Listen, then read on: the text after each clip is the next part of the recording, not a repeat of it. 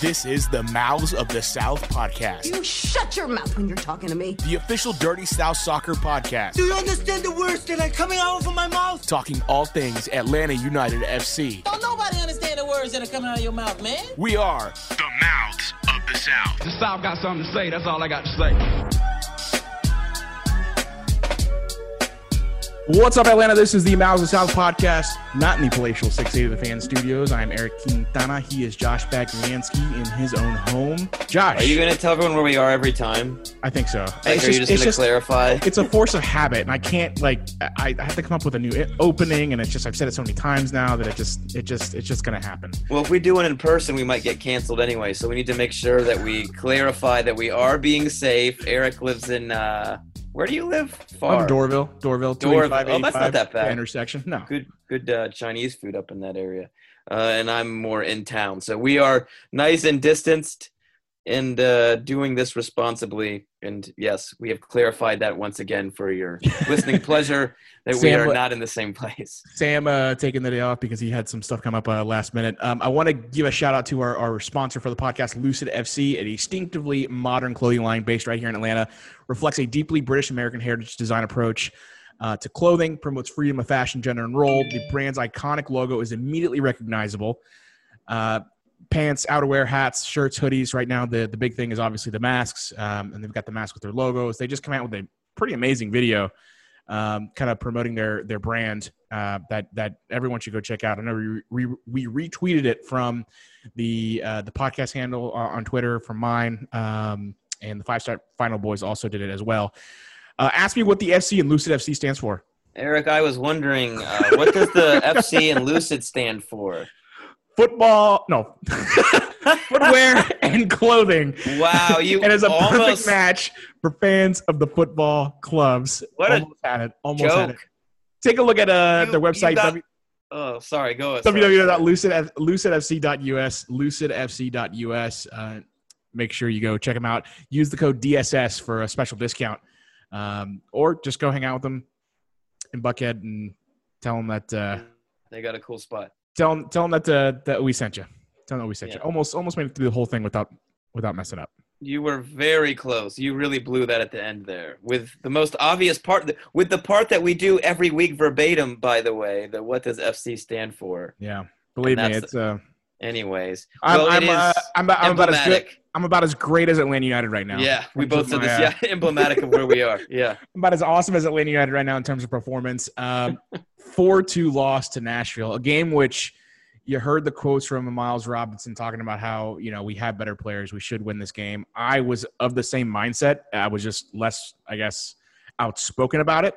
But I do remember telling people that asked me about it, saying, we should win this game. It's Nashville.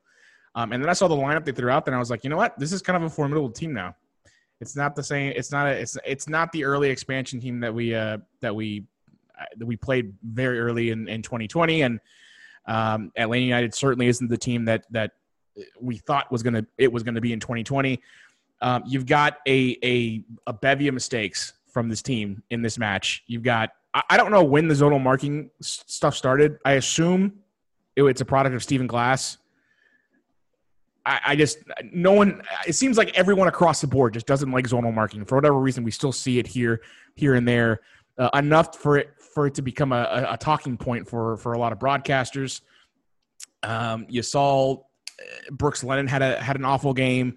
George Bello, I think, while obviously he scores, I think he could be at fault for either miscommunication or not tracking back early enough on I forget who scored the Dunladi goal.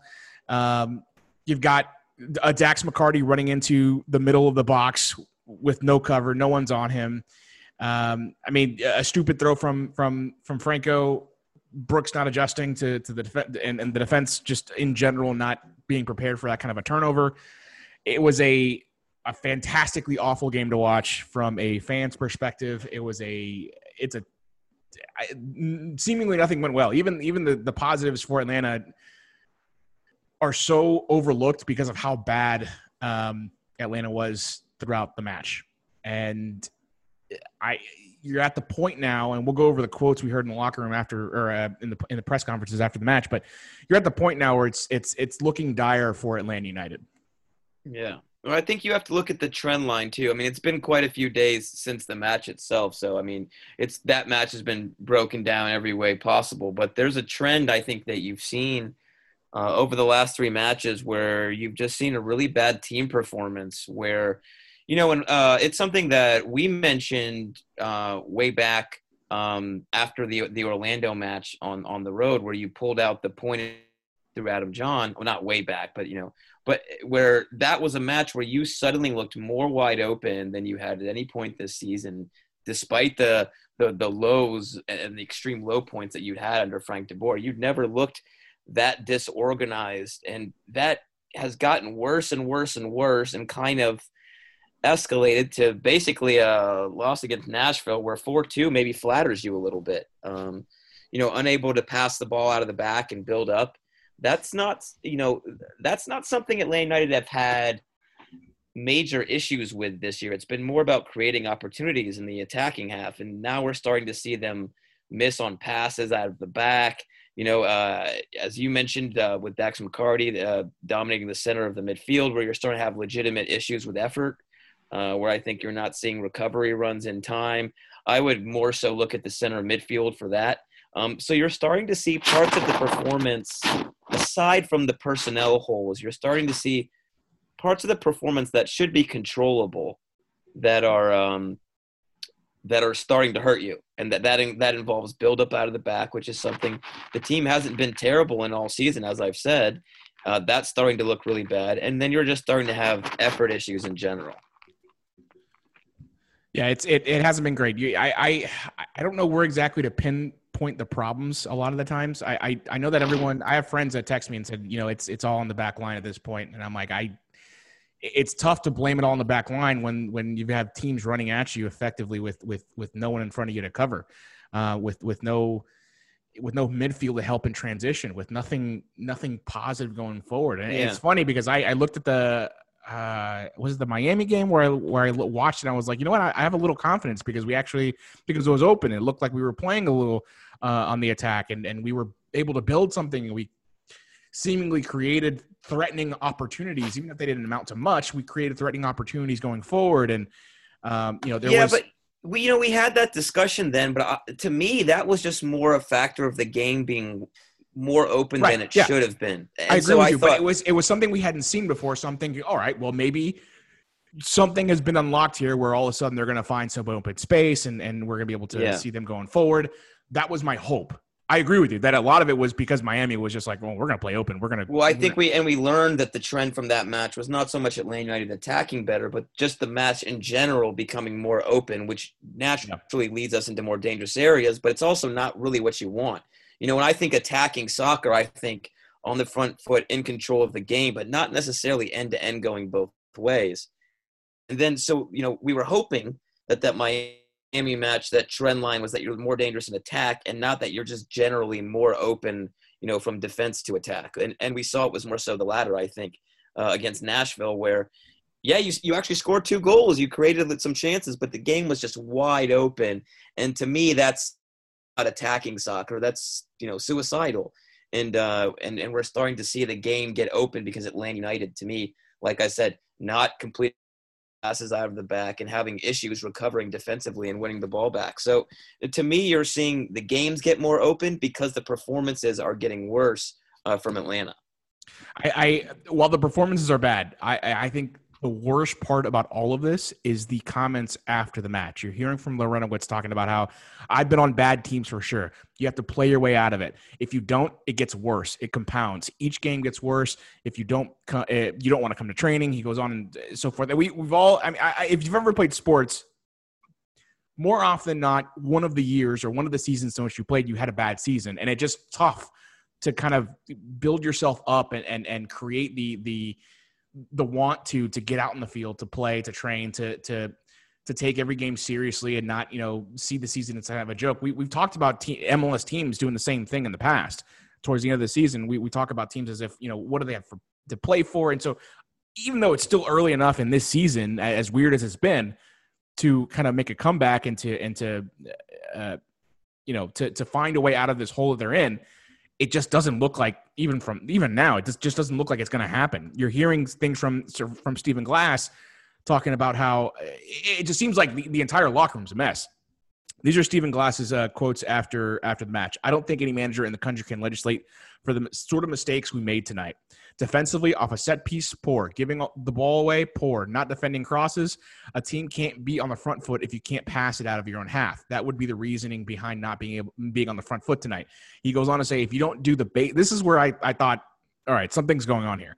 If you don't do the basic things well, or if clear instructions are not followed and people decide to do what they want or what they want to do rather than what the team needs them to do, then the team finds themselves in trouble.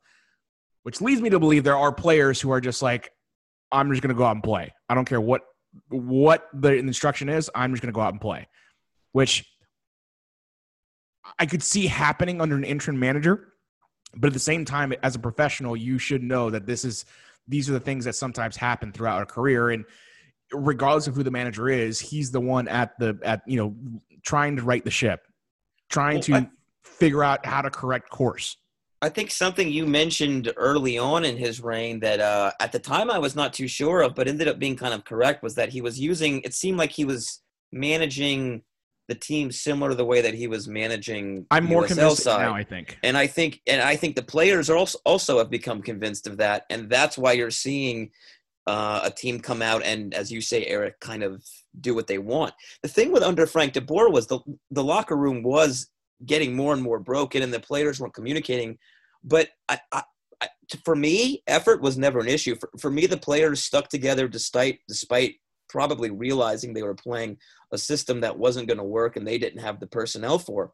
But I didn't see – I mean, again, you go back through the Frank de Boer matches, even at your lowest point, that Cincinnati match and that Columbus match and that Red Bulls match, you're still not wide open to the point where you're conceding a ton on the other end. Maybe the second half against Columbus and MLS is back.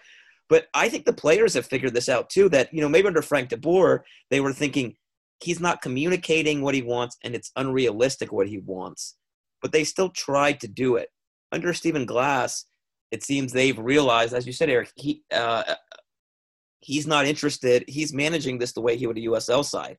So why would they even attempt to execute his plan, even though it's not entirely dissimilar from Frank de Boer? And then for him to kind of manage the team that way, and I think it's quite clear, for instance, by handing Tyler Wolff a debut in that match where you didn't have to, and then come out and publicly berate a team and hold them to a standard of winning and attacking when you yourself as a manager are clearly just experimenting with things. That's not fair, and that's going to lose the locker room even more. So to me, that's what, maybe you had a little lethargic is what you saw under Frank de Boer, but you're seeing a lack of effort and players doing whatever they want under Stephen Glass, because for me, he has not behaved or managed this team like the first team manager should. And an interim manager, whether he's interim or not, has to do that.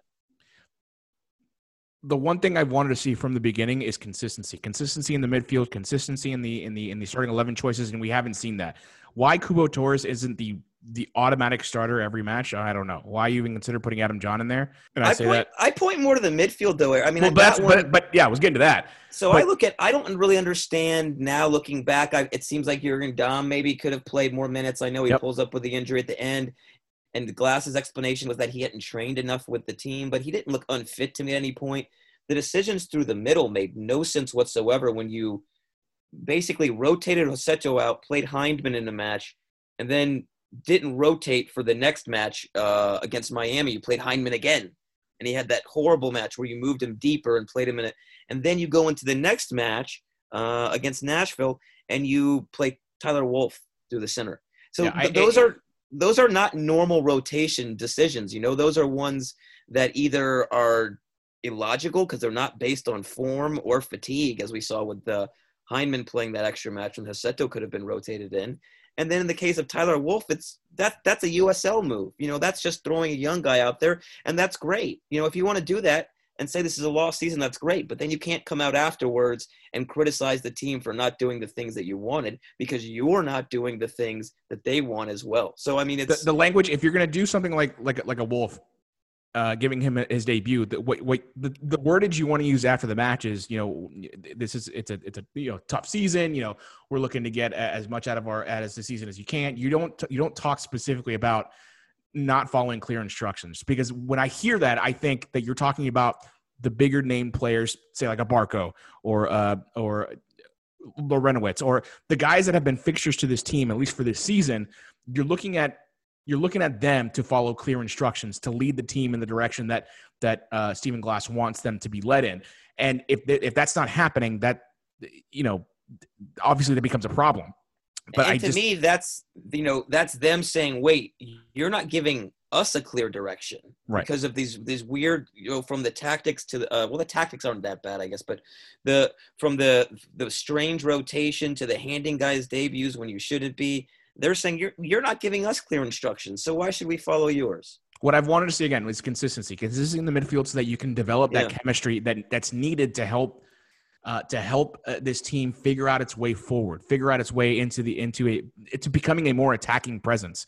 I wanted, because look, we've seen the reports about from Cesar Merlo about Marcelino Moreno, and I don't know what to expect, because is he going to play as consistently as we've assumed that he's going to play, or is he going to be a rotation guy, or are we going to just experiment with, the 5 midfielders that we do have right now?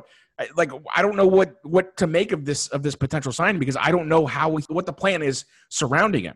Yeah, it's an interesting signing. I mean, looking at the player himself, I think he's a very good player. I think he can do a lot of good things. But who's to say that he doesn't show up and Stephen Glass says, well, he's only been training with the team for a week, so I'm gonna play Tyler Wolff again. Glass. I don't know that even though I think Moreno is a big addition, and we're gonna talk about him here, but I trust that Glass is gonna put the midfield in those situations, like you said, Eric, to create a consistency where you do build some type of chemistry and cohesion for 2021. Which you'd imagine he would be a big part of. And we're assuming this is going to happen because it's reported by Cesar Marlo, who's been 100% reporting Atlanta United transfers before they happen. But then him as a player, Eric, what do you think? I mean, you told me before you haven't seen a lot of him. I would hope that he's a starter. I think he's clearly a starter. I think that I do. Maybe that I rotation. Think. No, but I didn't.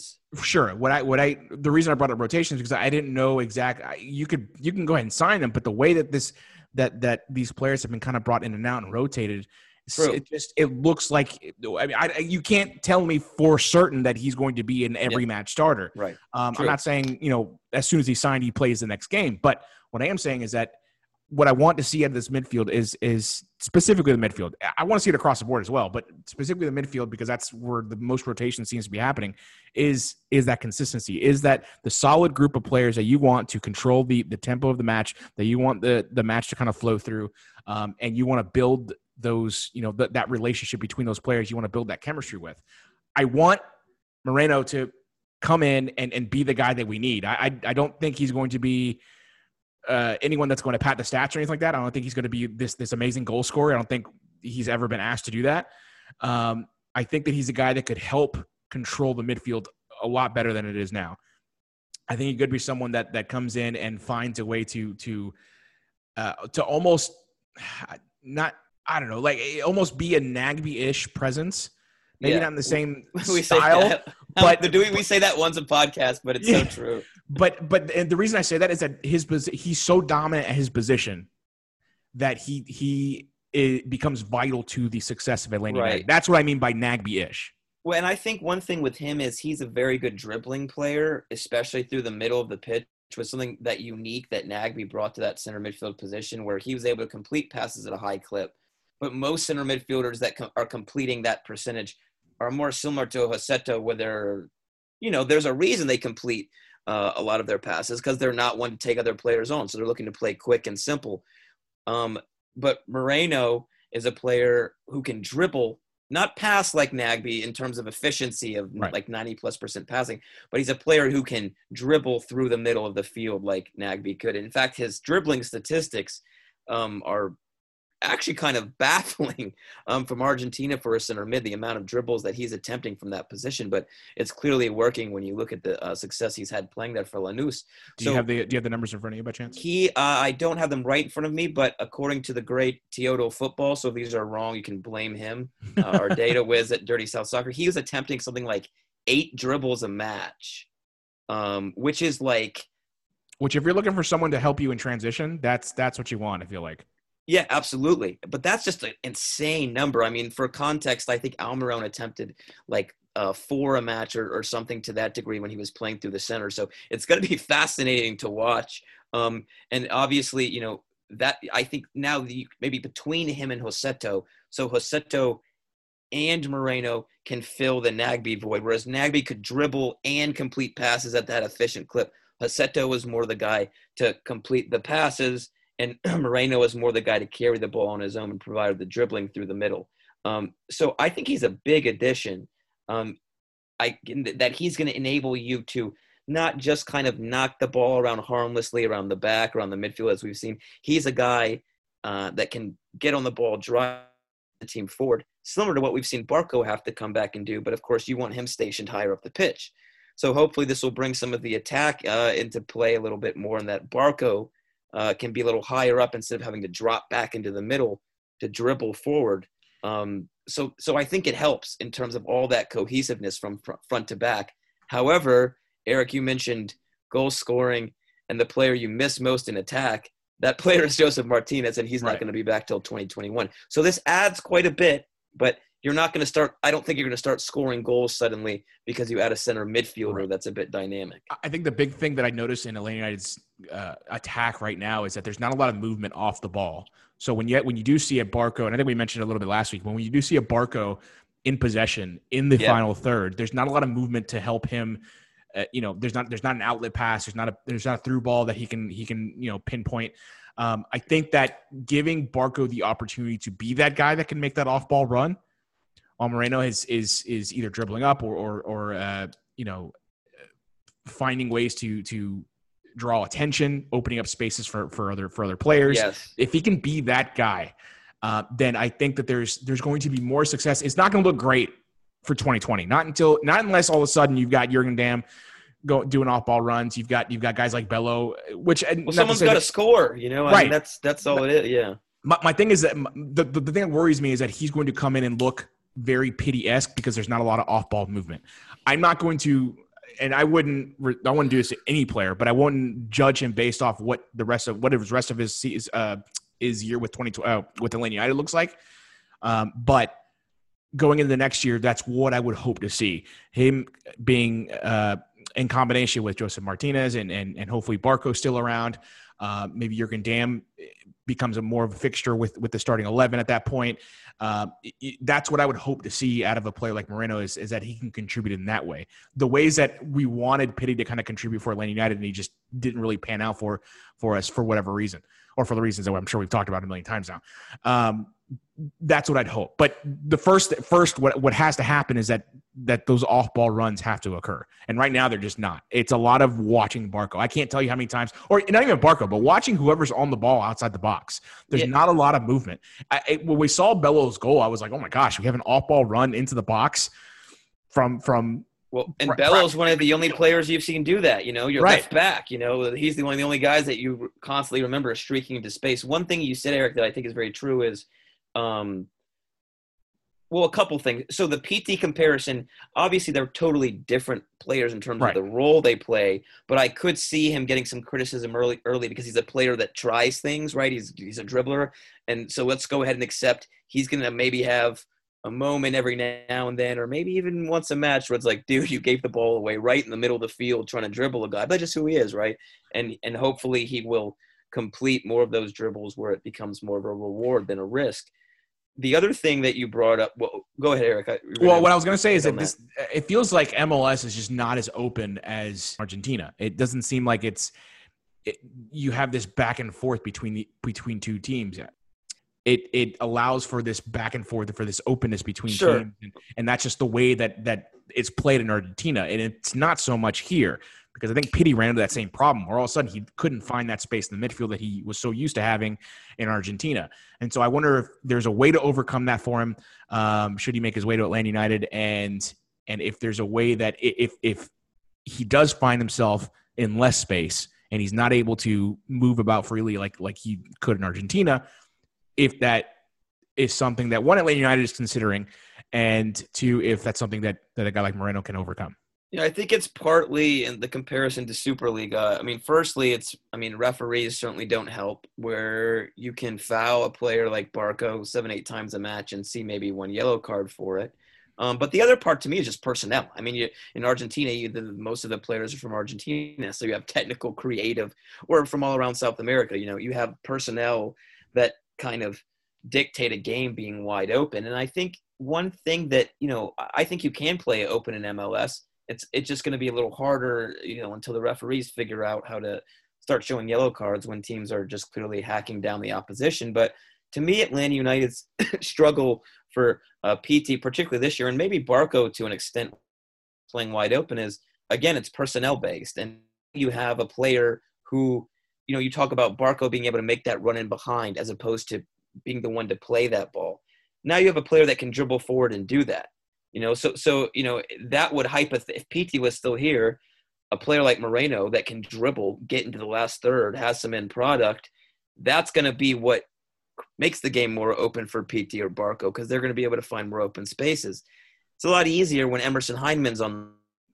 You can kind of just track him, cut off the passing lanes, and he's not going to take a guy on. That's not the case for Moreno. Atlanta is not very. It's not. They're very predictable right now, so it's very easy to defend. Exactly, and that's why. And a guy like Emerson Hyndman is not he's not a go-to center midfielder in attack. He's more of a guy that's going to do everything right, do a lot of things well. But as we saw the last few matches, when you ask him to do a lot of things, he struggles. And now you finally have a dynamic player through the middle who can make the game more wide open in a good way for your Barco and for maybe Dom. Sadly, there's not really anybody else right now. But this is a player who can drive you forward, draw 2 or 3 defenders. That's going to open up those half spaces for a Barco to get into, as opposed to like before. It feels like, number one, Barco's your only player that can drive the team forward and complete a pass in behind. And number 2, Barco's your only player that can receive the ball. He can't pass it to himself. He's the only player that can receive the ball forward in the last third and create. So now finally you have a player who can dictate that a little bit and hopefully make your attack a little bit less predictable. You look at Atlanta United going into Miami. Oh, actually, Miami's coming to Atlanta, right? Yeah, Miami's coming to Atlanta. Yeah. You look at that match, and what do you want to see out of Atlanta United, considering everything that's going on behind the scenes, considering the comments from Stephen Glass and Lorenowitz? What do you want to see against Inter Miami? Good God. That's a great question. Well, we assume Moreno is not going to be available, so he would be the one to watch. I'm looking for one of 2 things. I want the team to either go all in on trying to get results in the next few matches by playing their best 11, committing to a style, following the instructions of the manager putting the best team on the field, which makes his instructions more clear, or go the other direction, play your young players, don't come out and don't be so critical after the match in terms of the manager and say, okay, we're going to be a real rebuilding year and we're going to get minutes for Tyler Wolff, George Bello, Rossetto, I think, who needs to be integrated a bit more. And all these guys that need to be integrated more into the line. Gallagher, if you want to play him. Yeah, Gallagher, absolutely. Maybe even other guys from the USL side. So commit to one of those 2. So at least we're not coming out of this match once again thinking, I don't understand if Stephen Glass's idea is to get this team in the playoffs and try to make a run, or whether it's to give minutes to younger guys. Just make it clear what you're doing. And then I think either way, you'll get a better performance on the field. The one thing that did surprise me about that, I was watching back the highlights, and I didn't realize Ray Hudson. Oh, well, I either knew and forgot or didn't realize that Ray Hudson was their color commentator, which I think is for Miami, which is an absolute blessing for Miami, because that is. I love Egan and Gargan, but is there a way you put Egan? Look, I love Gargan, but if you put Egan and Ray Hudson together, yeah. Well, that's a combo right there. I would normally say if Inter Miami keep playing like this, we could easily get Hudson here for some exciting soccer. But I know that Hudson lives in last I heard at least that Hudson lives in Miami, so I'm sure it was a pretty easy sale. Yeah, Bean is located in Miami. Yeah, that's where he works for. Yeah. I'm with you. I want to see much the same thing. I'd love to see consistency, but at this point, I can't really expect it. I'd love to see just Cubo Torres kind of solidify his position up top, and maybe because of the missed chances, that's why he's been rotated with Adam John, because you're looking for goals out of that position, and the chances that Cubo Torres has had, he hasn't been able to do anything with, and he's missed those opportunities. I want to see Jurgen Damm on the right. I want to see Joseto and in the midfield. I want to see. I think I'm kind of done with Hyndman. Not that I was ever super happy with him. I think if it's Joseto then and Hyndman in front, it's not that bad. It's if Hyndman's a little deeper where it's really a problem. I just think I've lost enough confidence in him where I think he needs to re-earn his place in that midfield, and